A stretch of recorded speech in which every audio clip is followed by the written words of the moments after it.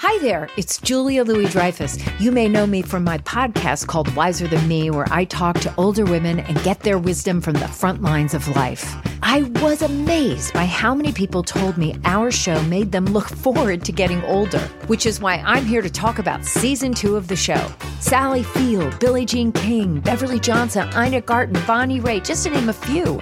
All hail old women. Wiser Than Me season 2 is out now from Lemonada Media. Getting the smile and confidence you've been dreaming about, all from the comfort of your home, isn't a total mystery with Byte clear aligners. Just don't be surprised if all your friends start asking, "What's your secret?" Begin by ordering your at-home impression kit today for only $14.95. Byte clear aligners are doctor-directed and delivered to your door. Treatment costs thousands less than braces, plus they offer flexible financing, accept eligible insurance, and you can pay with your HSA FSA. Get 80% off your impression kit when you use code WONDERY at Byte.com. That's BYTE.com. Start your confidence journey today with Byte. Welcome to the Mystery to Me podcast. I'm Anya Kane. And I'm Kevin Greenlee. And we love movies and television shows with a whiff of mystery. Mystery to Me will feature us riffing on murder mysteries, film noir, cozy detective stories, police procedurals, psychological thrillers, legal dramas, tales of teen sleuths, and more. Once we're done yucking it up about whatever we've just seen, we'll serve up our 5-star final takes on whether it's worth your time. If you're offended by silliness, profanity, political asides, canine-related interruptions, and losers laughing at their own bad jokes, beware. Also note that some of the stories we'll be talking about are pretty dark, and in some cases exceptionally badly written. So content warning for murder, violence, suicide, torture, rape, racism, misogyny, homophobia, transphobia, and bigotry. If there's a movie or show you'd like for us to talk about, email us at mysterytomepodcast@gmail.com. Our show's take on genre is pretty loosey-goosey, so as long as your suggestion has some dash of mystery, we're interested in hearing about it. Spoiler alert, we're going to be discussing the entirety of this show or movie, spoilers and all. So if you want to be surprised, press pause, go watch the thing, then join us for the show. Now that you've heard our spiel, go ahead and polish off those magnifying glasses and slip into your favorite trench coat.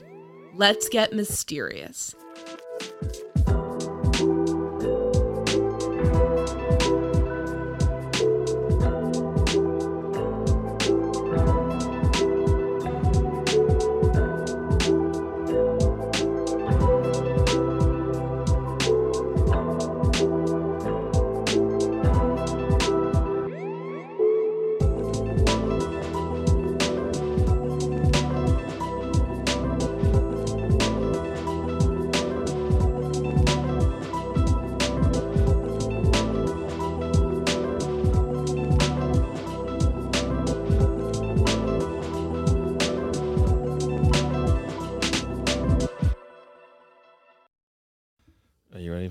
Yes.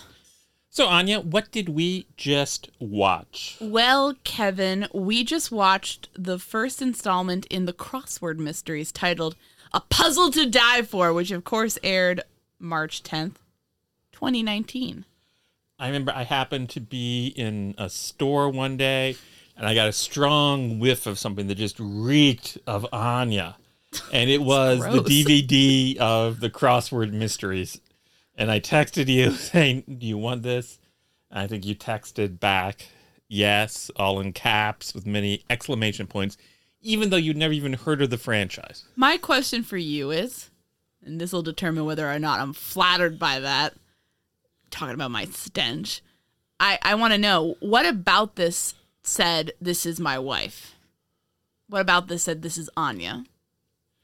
So, what did you think of it? You seem to be breaking up.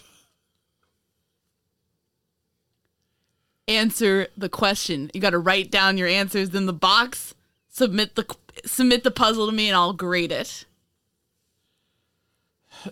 You like the sort of stories where, oh, it's a small town scrapbook lady, and she gets involved in solving crimes.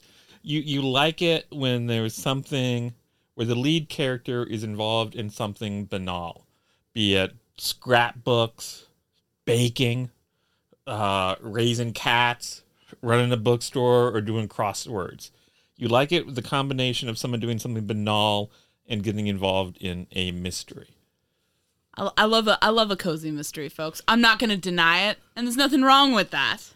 I didn't say there was. Not everything has to be hard-boiled. Mike Hammer. Mike Hammer's The Crossword Mysteries. So am I more like a character in this or more like a character in Mike Hammer? I think we're both more like characters in this. Okay, I guess a fair question is, if you're in a store and you smell something that reeks of Kevin, what would it be? That's a good question. Something about conspiracies, something about superheroes, but not something that's like too knowing about, like old-timey superhero stuff, like Silver Age. You know, that kind of thing. Not like the modern day, like, oh, what if superheroes were bad stuff? Or what if superheroes were gritty? So you see me as an elderly nerd with trivial interests. And you see me as a really nerdy woman. Like, I guess we see each other clearly. Before we talk about the movie, maybe there's a little bit of a cut to the chase thing here. Did it live up to your expectations? Yeah, it did. It actually sometimes, like, you know, in Robin Hood adaptations where they'll be like, all right, this guy almost hit the bullseye, nice try. Oh, this guy, oh, he missed, he sucks. And then Robin Hood in disguise comes up and just nails it, like, right bullseye, and they're all like, oh, holy shit. And they're like, that's Robin Hood. That's this. It was almost eerie how much it hit exactly every single line of dialogue, every character beat, every moment I could have choreographed because I knew they were like telegraphing exactly what they were going to do before they did it. And there were no surprises. So it absolutely hit every single expectation as one of those kind of Hallmark movie mysteries. It was actually startling.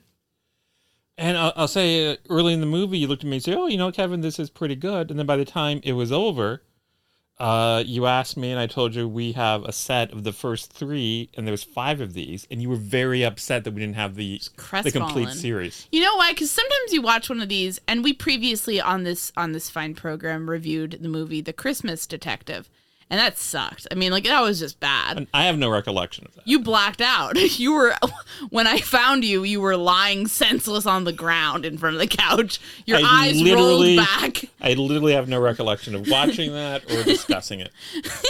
We talked about it. There's an episode with you saying words about it out there on the internet.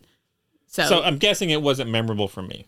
And this I don't think is memorable, but I thought this was higher quality than that. Like there's ones where they know what they have some people behind the scenes who know what they're doing and they know how to structure a story. And then ones like that one where it's just like, and then they go to a bed and breakfast, you know, like, and like this is definitely in the camp of competent Hallmark mystery silliness. And so I enjoyed it. It was very cheesy, very ridiculous. The premise is insane, and I loved it. It's like one of those like nice little mystery movies that you can just, you know, watch on a rainy day and, you know, drink your little tea and be like, aw, just stupid. I love these things.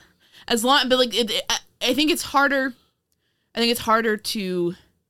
I'm very picky about them because, like, if it gets too silly, then I'm like, oh, this is dumb. Or if it gets too, like, it has to really like walk the balancing act. You know, you can't have the characters. I mean, they're gonna always be annoying characters. They're always gonna be like, oh, I hate you too. Oh, now we have to work together to solve the mystery. And like, that's annoying. So they're always gonna be a bit annoying. But if they get too screechy, you know, and it's always a heterosexual couple, so the man or the woman, then you're gonna be like, oh, these people are fucking annoying. But they have to work that out pretty quickly, and they have to, you know, the premise has to be hokey. You know, and this one's very hokey. I mean, Jesus Christ. I'm gonna. Oh, no. Okay. No. Let me ask you something first. Yeah. Before we get into the nitty gritty of the plot, the one of the lead characters works for a news organization in New York City. Right. You used to work in New York City for a news organization. You still work for that news organization. You no longer work in New York City. But you used to go in to an office just like this character goes into an office. So did it feel like what you know? No. Okay. Let's move on. Okay. Well, can I give an example? Okay, please do. So I worked in a newsroom, and it was a nice. I only have really experience in the professional world in one specific newsroom, and it it's kind of I don't know how it compares to other newsrooms. I've been in other newsrooms as a visitor, and then in college, but that doesn't count. But and then as a trespasser a few times. And then as a trespasser. You were escorted out bodily a few times, I recall. Absolutely. Can never go back to the Washington Post. But it's one of those things where, like, you kind of get different vibes. In my employer, my current employer, I would say it's kind of like you're sitting with people you work with, right? And that makes sense. And also, let me note, you just used the word sitting. And in this newsroom, no one was sitting. The desks were all standing desks. Actually, that is somewhat... There was a phase, and fortunately, I didn't buy into this at all. But there was a phase when I was an intern where everyone was like, we're, standing desks. You're sitting all day. We're sedentary. We're going to die. Let's get standing desks. And then they all immediately, oh, what the fuck did we just do? And then they got sitting desks. So that actually, if this was, circa 2016, yeah. There was a bit of a standing desk craze. I don't understand it. It was bizarre to me, but that actually seemed true. What didn't seem true was I appreciated that there was a reason for this, but it was stupid. They said, oh, crime, crosswords, both CR words, the top crime reporter and the crosswords editor are going to sit across from each other. That's not how a newsroom works. You don't want to do that. You're going to have the crime guy sitting with the city desk and the news desk or something. I would assume that a newspaper of any real size, a newspaper based in New York City, would probably have more than one crime reporter. That too. And perhaps the crime reporters would share a desk. And there'd be a crime editor, or the city editor would edit crime and you'd be sitting next to him. So you want to have people sitting, so having this cutesy thing where it's like, oh, it's CRs. I'm not gonna complain too much, but yeah, that didn't feel realistic, and it was a lot of like you don't really see a lot of like the actual churning of a newspaper. It's really that's just the setting. That's a prop for the film. It's not really about the New York Sentinel doing its stuff. And so also then at one point early on in the story, our heroine is the crossword puzzle editor of the New York Sentinel. Tess Harper. Film produced by Will Shortz. She's the crossword puzzle editor, and at one point, one of the top editors comes into the newsroom and says, hey, everybody, we've had a huge increase in subscriptions. Great news for us all. And by the way, that increase in subscriptions is entirely because of Tess. So would somebody just come in to a newsroom and single out one employee and assign them all the credit for success? I mean, okay, yeah. So that sort of stuff happens. And actually, I think there's some truth to that. Shorts is the New York Times crossword editor. Is that it? Yeah, I think so. Yeah. So I actually think there's some truth to that. I think oftentimes things like crosswords can drive subscriptions. People want people become obsessed with that. So I don't know if that is a sizable dent in any newspaper, but I think there's actually maybe, I don't know.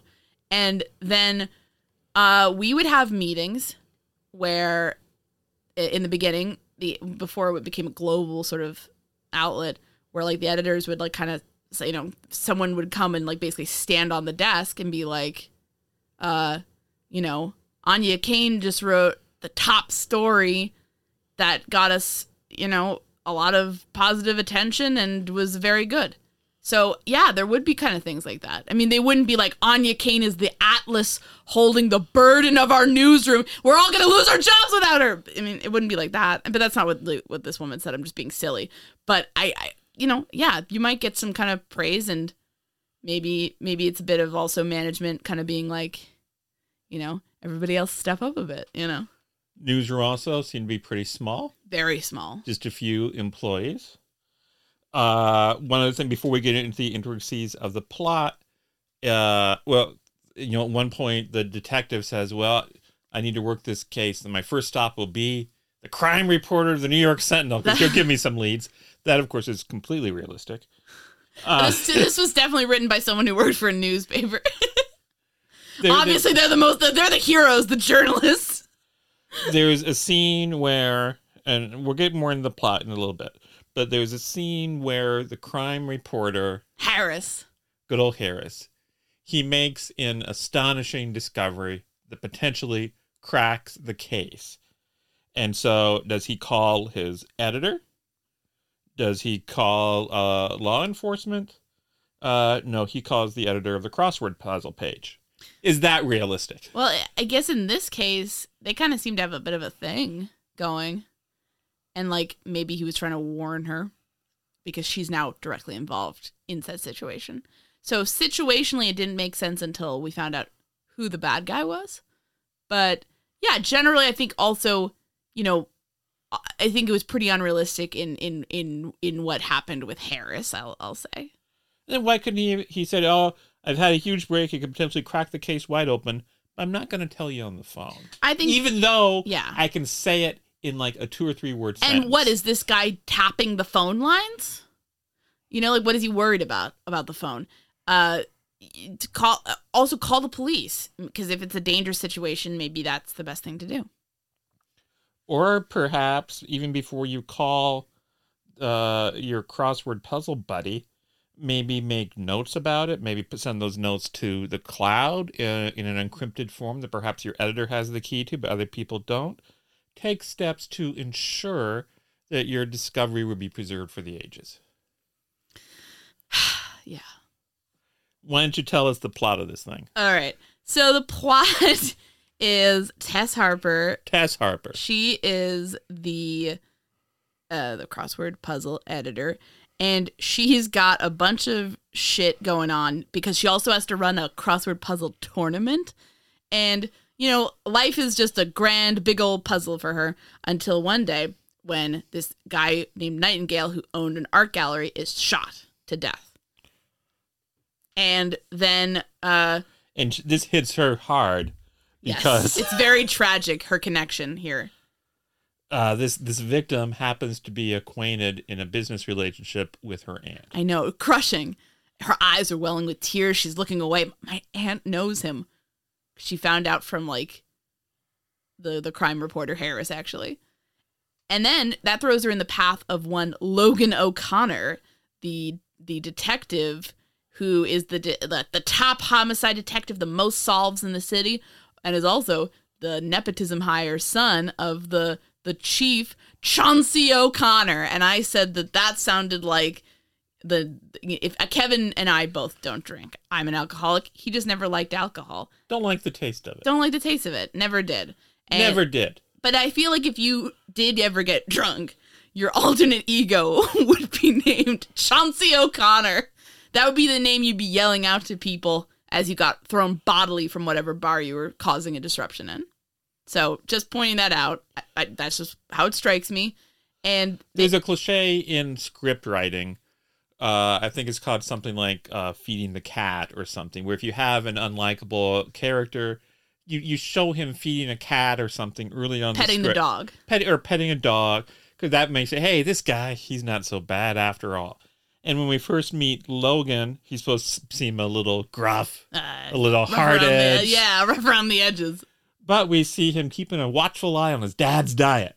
So that's supposed to show us that he's a caring, sensitive man. What a wonderful man. He fat shames his father. He won't let him enjoy life's pleasures. This episode is brought to you by Philo. Do you love TV? Do you love saving money? Then Philo is your solution. Philo has shows, movies, and live TV for just $25 a month. You can even try it for free with their 7-day free trial. No contracts, no commitments, no hassles. Just a better way to watch TV. Never miss a minute of shows like the hit docuseries Where is Wendy Williams? Or classics such as Friends. If you can't get enough TV, then there's no better way to watch. Philo has more than 70 channels like BET, MTV, and AMC. And the best part? You can try it yourself with their 7-day free trial. Sign up today at philo.tv/poppods. That's philo.tv/poppods to get 50% off your first month. Delve into the shadows of the mind with Sleeping Dogs, a gripping murder mystery starring Academy Award winner Russell Crowe. Now available on digital. Crowe portrays an ex-homicide detective, unraveling a brutal murder he can't recall. Uncovering secrets from his past, he learns a chilling truth. It's best to let sleeping dogs lie. Visit sleepingdogsmovie.com/Wondery to watch Sleeping Dogs, now on digital. That's sleepingdogsmovie.com/Wondery. CarMax is putting peace of mind back in car shopping by putting you in the driver's seat to find a ride that's right for you. Because at CarMax, we believe you shouldn't just settle for a car. You should love your car. That's why every car we sell is CarMax certified quality, so you can be sure with upfront pricing that's the same for every customer. So don't settle. Find love at first drive and start shopping now at CarMax.com. CarMax, the way car buying should be. And I don't know, that didn't really have the effect on me. I just kept on thinking, oh, is this appropriate for the son to be, it's not a small town sheriff whose son is a deputy. It's NYPD. The father is obviously in some supervisory role over the homicide squad, and the son is a homicide detective. Is that good? There's many precincts in Manhattan. Yes.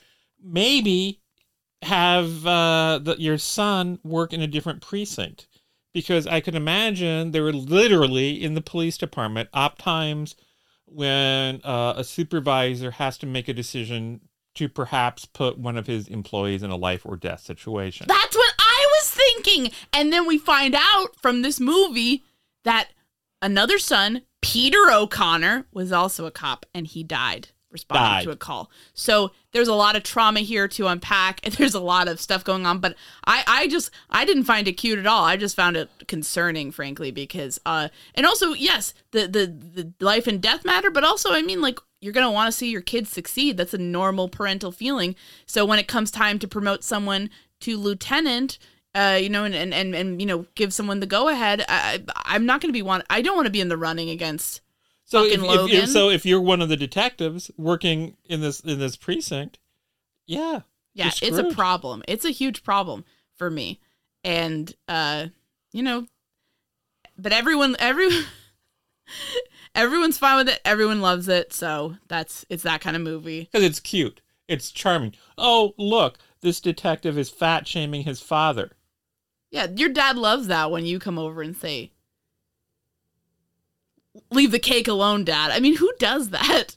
I don't do that. No, you don't do that. That's just ridiculous. No one should do that. And if there's something you're concerned about with your parents' diet, maybe publicly humiliating them in front of everybody around is not the way to go about it. And certainly, like, if a husband did that to a wife, he would be publicly, everybody in the room would go silent. There would be horror. That's what happened last time you did that to me. You have a real problem with this, Kevin. As you know, I've never done that to you. I think you're exquisite. Aw, thank you. So are you, Boo. But yeah, it's a failed pet the dog moment. And of course, these two start clashing. So, because of her really strong connection to the art gallery murder, aka her aunt barely knew the victim, this girl starts inserting herself in the case, starts saying, because one of the clues is that the man died with a crossword puzzle in his jeans pocket or something, and all the cross clues are written out in cursive. And so she's like, that's not how most people do crosswords. It's all connected. she goes kind of like conspiracy brained, and the detective is sort of rightfully like, get the fuck out of my way, which is a good reaction, in my opinion, to that kind of bullshit. I mean, she's just like, the universe is channeling all these messages. Like, oh my God, get the hell out of here. And like, this is a homicide investigation. You can't sleuth it. Get the fuck out of here. But like they're going to hate each other and then they're going to fall in love. And have little crossword babies. Yeah, exactly. Little Tess, little Logan. It's so ridiculous. And one weird thing the movie keeps doing is like she goes on adventures with the detective to solve things, and then a bunch of people will be calling her like, you need to get down to this tournament. It's the most important thing. Yeah, there's a crossword puzzle tournament that used to be run by some old man, and now it's going to be run by her. And there's 2 people in the tournament, one of whom looks vaguely like Jared Kushner, and the other one has just a little bit of Ivanka Trump energy. Not a lot, but just a little bit. But the guy looked a little bit like Jared Kushner, right? Gerald Kushner. Jared's brother. Did he look a little bit like Jared Kushner? I mean, he looked like a nerdy white guy with brown hair. So very much like Jared Kushner. I thought the woman, I don't really see the Ivanka Trump comparison. Just a little She's bit. blonde. Yeah. I think you have facial blindness. But the movie wants us to think they're guilty, which of course means they're not. Yeah, the movie keeps on being like, these guys own a yacht. And a lot of the... So basically what they figure out, the detective and the crossword editor working together, is that somebody has hijacked the fucking New York Sentinel crossword clues, because you can write in clues, and they're using it to... So yeah, let's explain this. So she writes about half the puzzles. The other half are submissions, which she says she edits. And editing often involves making changes. And also, as the editor, she gets to decide when the puzzles run. Oh, I see where you're getting here. So the puzzles are being used to communicate to a gang of thieves, where a person uses a pseudonym to submit puzzles, which then are always run on the Monday before a crime. So since they don't have control of her decisions about when to publish it, and they don't have control over whether or not she might make a change here or there in it, that system seems badly flawed. Or she's in on it. So you're saying Tess Harper, who you love this woman, you wanted her to find happiness with Logan, you want to see all of her adventures, now you're saying she might be a killer. She's like the Kaiser Soze of the crossword world. I'm just saying, because like, what if, like, can't you see that scene, like, right, like, just at the end of the movie, they've solved the crime, blah, blah, blah, and she walks away and says, see you around, and he's like, all right, and then he's sitting there, and he's like looking, wait a minute, she had to approve of all of those only ran with her permission, she never made a single edit to anything, and she always chose ran to it on run the perfect date. Yeah. And then he starts running after her, and then she's just kind of skipping off into the night. I mean, that's the only way you have the New York Sentinel crossword puzzle hijacked is with her knowledge. Yes. And in this universe, the New York Sentinel seems to be a very major, big news organization. I think it's basically supposed to be the New York Times. Yeah, and they didn't explain it away by being like, oh, no, I consider crossword puzzles sacred. I don't edit them unless there's like factual errors. She's like, yeah, I edit them. You see her in the beginning editing something, changing the words around. And how would you even know that she would accept the puzzle you submit? Frankly, Kevin, I think it's outrageous. I think she's complicit in this. I busted this thing wide open. I know. We need to call Detective Logan. Detective Connor. Detective O'Connor. His name is Logan O'Connor. But you wouldn't call me Detective Kevin. You'd call me you're not a detective. You'd call me Detective Greenlee. So formal. So fucking formal with me. Your wife. Would you say Detective John or would you say Detective Smith? He's not real, Kevin. Detective Kevin. Well, Detective Logan. I'm fine with... You think he's fucking Wolverine. Jesus Christ. He's not Wolverine. Do you know Wolverine and he's no Wolverine, sir? Yes. I've known Wolverine since before you were born. Jesus Christ. Jesus Christ. Is this the part of the rom-com where we, like, hate each other and are arguing? Oh, wait, we're already married. This is just life now. So, yeah, that seems to be a pretty significant plot hole to me. And let's talk about something that I'm always fascinated with, in terms of not being realistic. I'm always fascinated with, as a journalist, I'm fascinated with the depiction of journalists in, fictional media.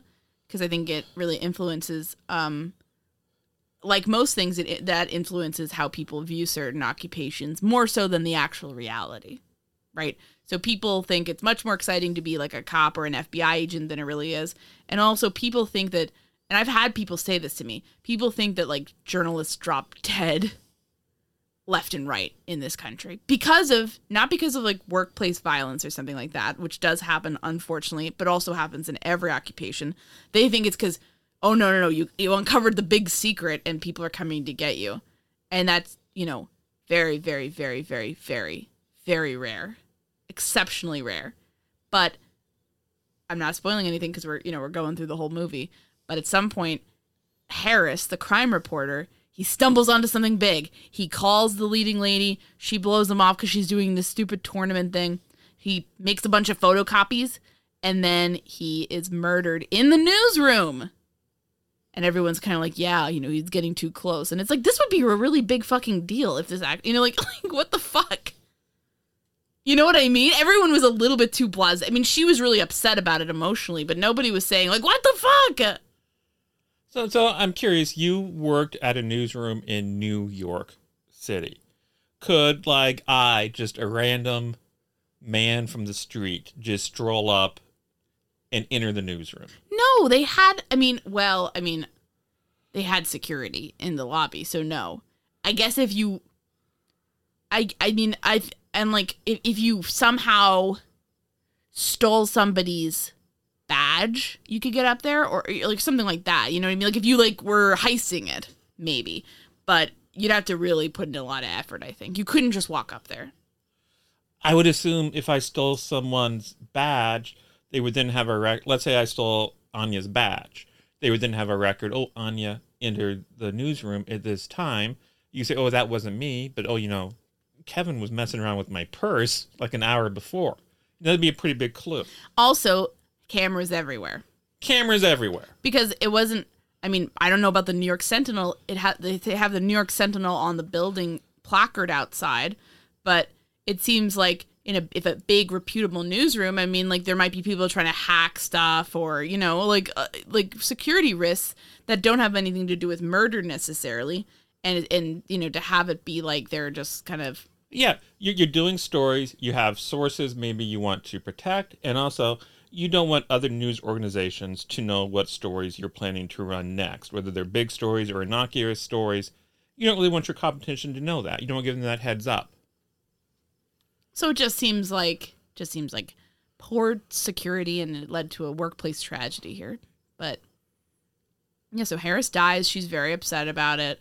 I liked that she was upset about it because I feel like in a lot of these movies, people would be like, oh, well, another body hit the ground. On to the mystery.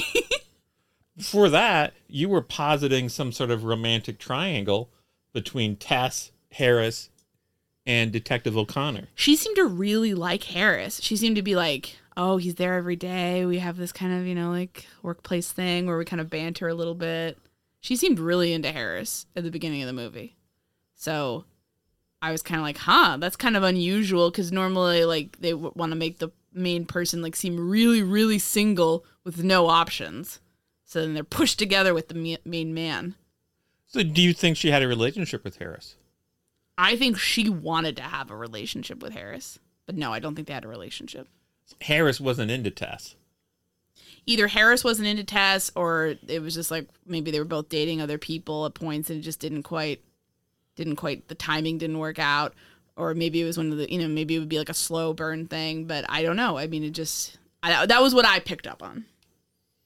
So you developed this whole backstory for the two of them. Yes. And you can check out my Tess/Harris fanfics on Archive of Our Own. So did they meet originally at the Sentinel? Did they like go to college together, work on a student paper together? No. They don't have that much history. They met on the Sentinel. They both think what each other does is really cool, and they kind of have a nice connection in that sense. But it's always been like they're dating different people, and they're never single at the same time, but there's like a nice vibe there. And then and then unfortunately it ends in tragedy. So they never got together. Never just had a secret stolen moment of bliss one late night in the newsroom. What do you think journalists do in the newsroom at night? Well, you've told me some stories. Oh, no, I haven't! The weirdest thing, you want to know the weirdest thing I've ever done in the newsroom? Well, no, I'm not going to, college doesn't count. In a professional newsroom. Okay. You want to know the weirdest fucking thing? Okay. It's really sad. Say it. Well, okay. Well, now I guess I've set myself up for this. So I had to go to like DC. I don't remember when. I actually don't remember. I know this happened, but I don't remember when it was or what I know I had to get on a train to go somewhere. Maybe DC? I was often going to DC. And I was like, oh, I don't want to have to schlep from where I was living in far away basically to Penn Station really early in the morning. And like basically my train's leaving so early in the morning that I'm just going to crash at the fucking newsroom. But I didn't want to sleep because like that's creepy. So I just stayed up all night in the newsroom and I watched Deadline USA starring Humphrey Bogart. So then if you stayed up all night, were you like exhausted the next day? I slept on the train. Isn't it like a 20-minute trip? How long? I mean, it's a short... From New York to DC? How long is it? A few hours? It's like 8 hours. Really? Yeah. Okay, 20-minute trip? You're thinking of a plane ride. Okay, you see, that was the weirdest thing. And then you say, I guess college doesn't count. So what was the weirdest thing that happened to you in a college newsroom? It didn't happen to me. I did it because I was really sleep deprived. Again, we're sensing a common theme. One time, because I thought it was funny, I like put on a Edgar Allan Poe mask and like danced the twist. Were there other people in the room, or was this just you alone? No, there were other people in the room. What was their reaction to this display? I think they were just kind of like, yeah, that's Anya. So there was no laughter, no nervous laughter? I'm sure there was I think there was often a lot of nervous laughter around me. And, understandably given doing that kind of shit. But yeah, that was pretty weird. Yeah. And I wasn't drunk. I was, I think I was just being silly. Lol. I'm a very odd person in some respects. Do I give off like those vibes? I feel like people, I always like, I know I'm really weird, and I always wonder, and like sometimes people act like, no, like you really have it together, and it's like, oh, no. I guess you're not going to answer that that puzzle. I think you come across as being a strong, beautiful, intelligent, intimidating woman. A hardy professional that intimidates other people. Well, that's very nice. Thank you. Not like a total freak nutcase. You have a silly side to your personality, but obviously you do very great work in whatever area you work in. And I've never been murdered over a fucking crossword puzzle. Well, not yet. Not yet. That's coming. Kevin's going to murder me if I make him watch more of these movies. It wouldn't be a surprising way for you to go out to be murdered over a crossword puzzle. Yeah, I think... Isn't that kind of on brand for you? Yeah, I married you because we connected over a murder, basically. And so I think if one of us, or both of us got murdered over a crossword puzzle, people will be like, well, that's That's how that was going to end, inevitably. Oh, man. What? I think if we moved to like a small town and got involved in got murdered as part of like some like, oh, this person's murdering people with poisoned, special teas. I think that would kind of be like, yeah, par for the fucking course. Yeah. Cozy mystery lifestyle. It's very dangerous, obviously. But this movie has incredible shit. Like they start, the detective goes from realistically skeptical about this woman and what she's saying to like, hey, you know what? We should use your idea for like criminally profiling the killer using the fucking crossword puzzle. So do you think that's because he is won over by the sagacity of her mind and the strength of her ideas, or because he wants to go to bed with her? Well, you're a man. Why don't you tell me? Well, you just had a big presentation on how I'm face blind. I don't understand things. I didn't say people who are face blind understand things. I just think you were over. I understood what you the sketch of what you meant with Ivanka and Jared, but the details aren't there. The general outline is correct. The details aren't there in terms of facial resemblance. That's all I'm saying. I think he got a little too. I think he was interested in her because believing in one of her ideas at one point involved them like going out and enjoying drinks together outside of a museum. Yeah, so he wanted a date out of it. Yeah. Yeah. I mean, you'd like to think both, but you bring up a pretty valid point. Her ideas weren't really that good. His dad was okay with it, probably because his dad's like, you need to find get settled down, son. I'm going to get a daughter-in-law out of this deal. And that's why you shouldn't work for your dad. Yes. He's going to be like, fuck the investigation. Just have fun.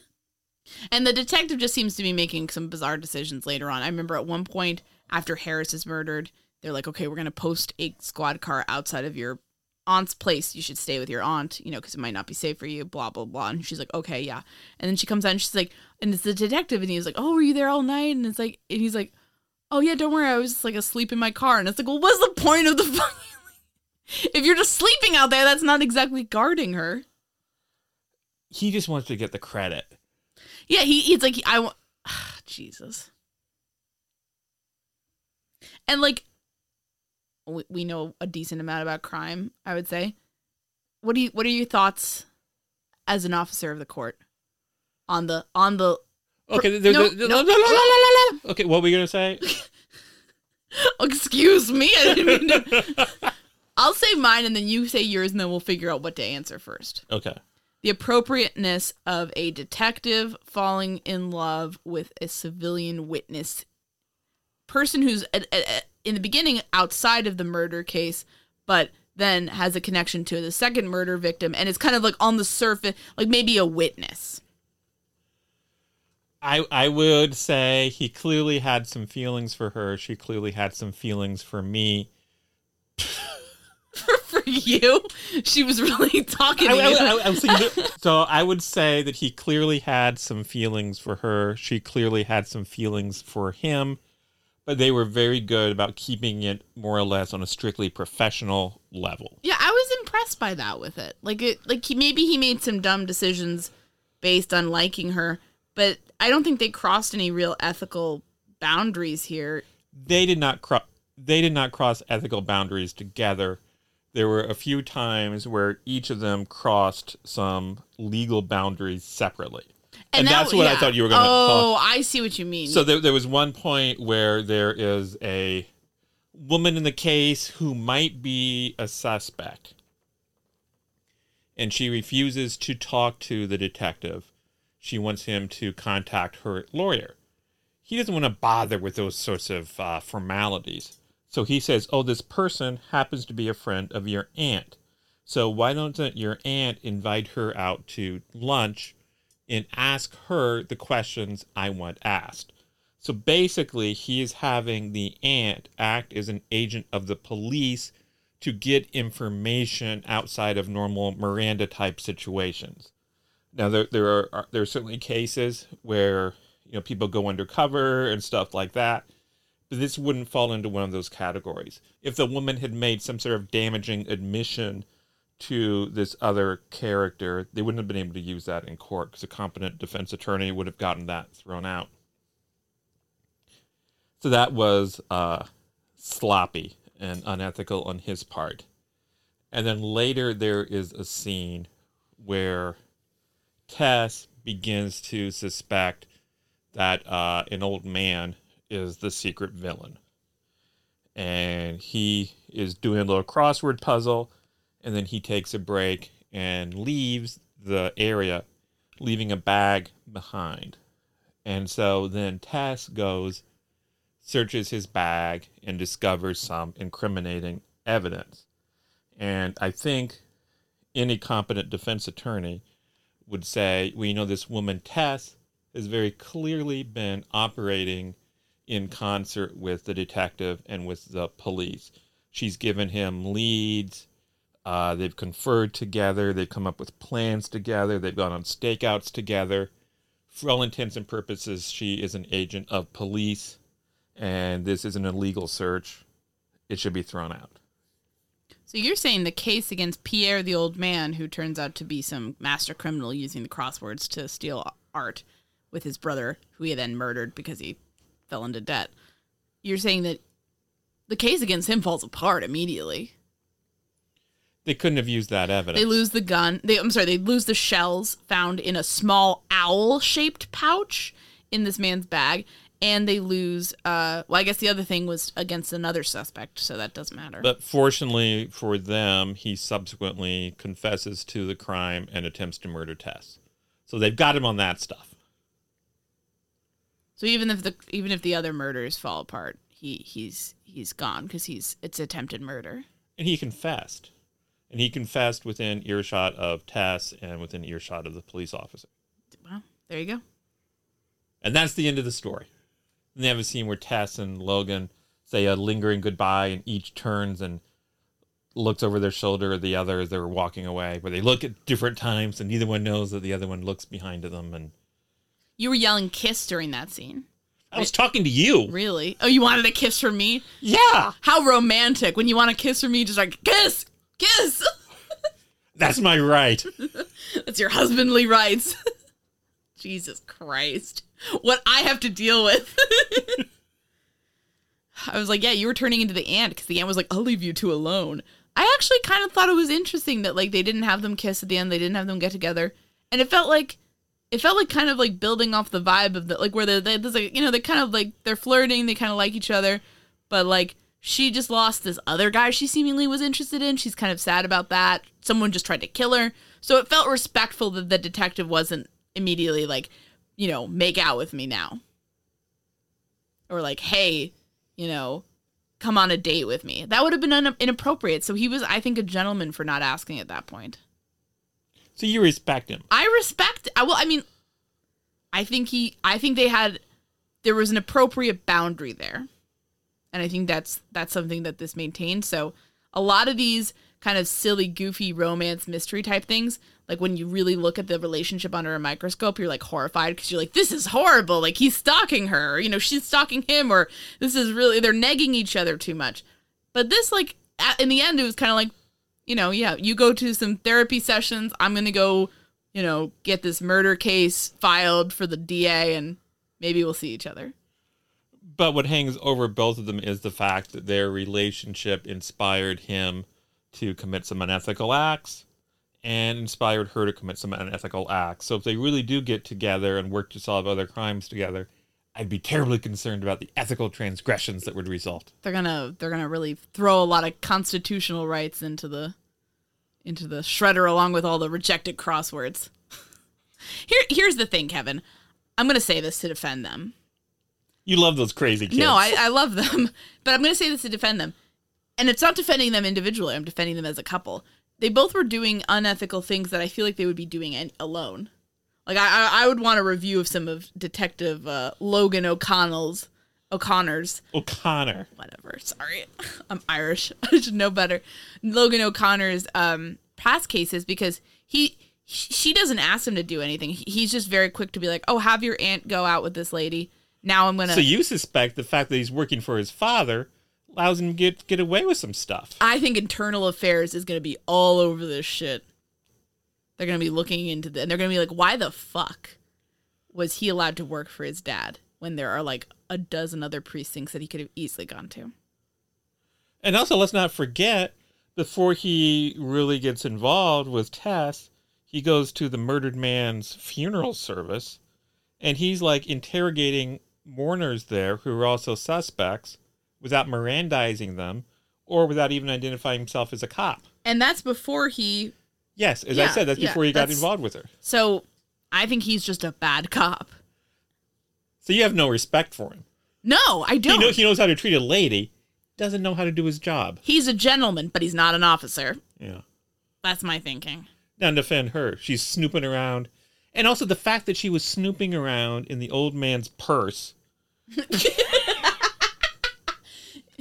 The satchel, it's a Bauer bag.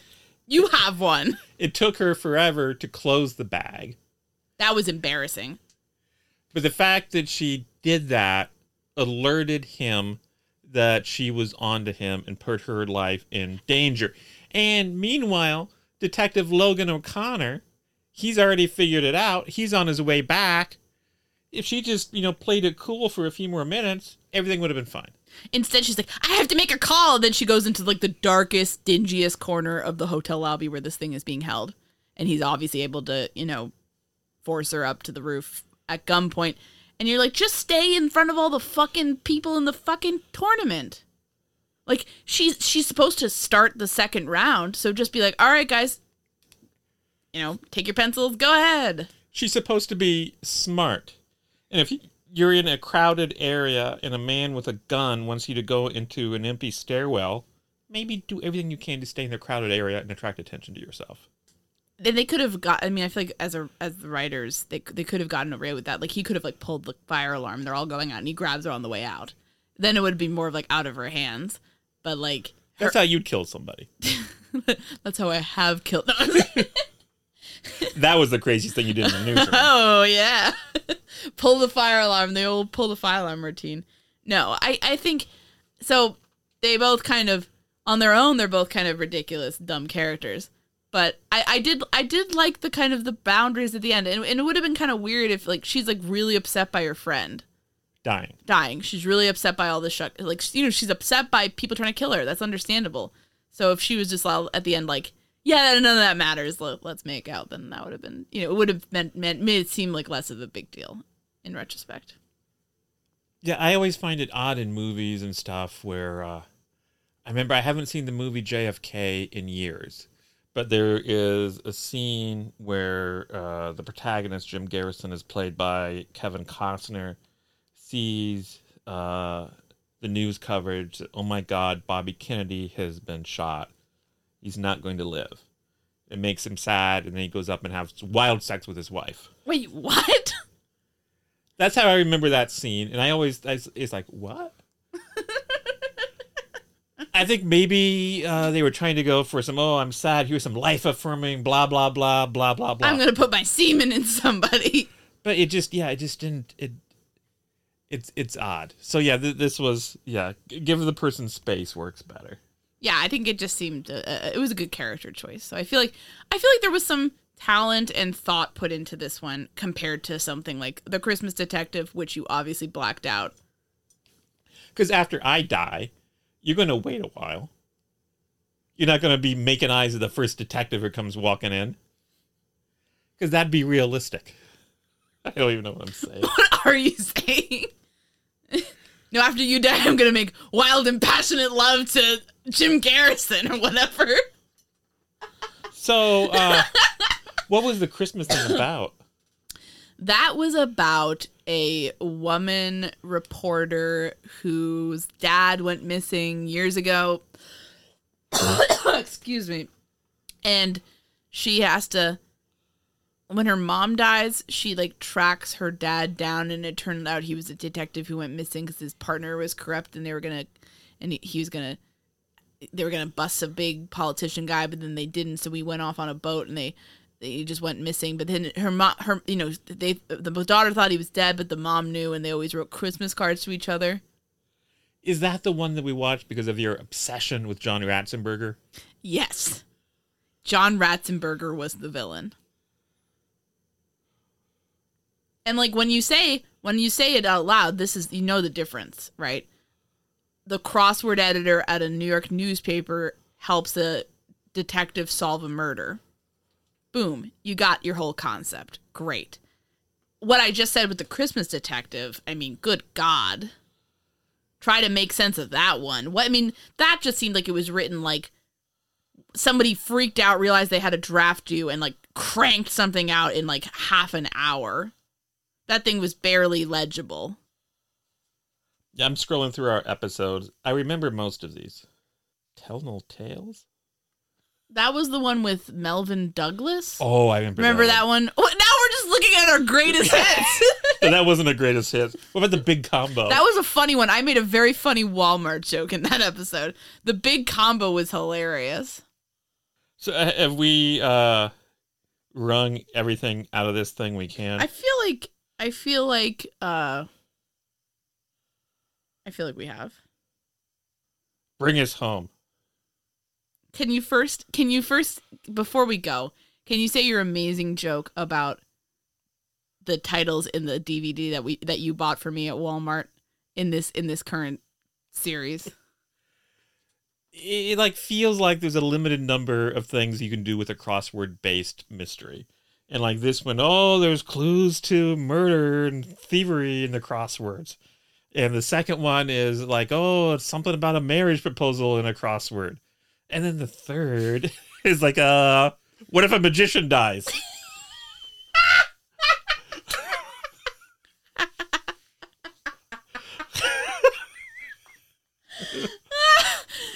So we have a lot to look forward to, clearly.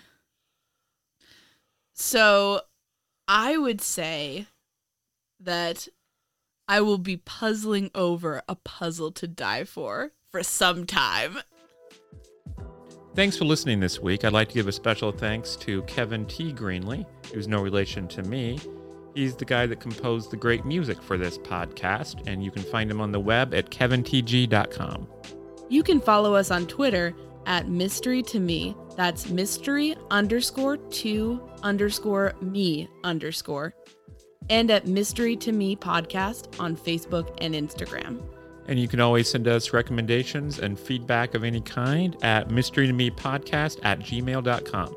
We're not teens setting up Hotmail accounts in the early 2000s, so all of those spell out 2 as T-O. Thanks so much for listening.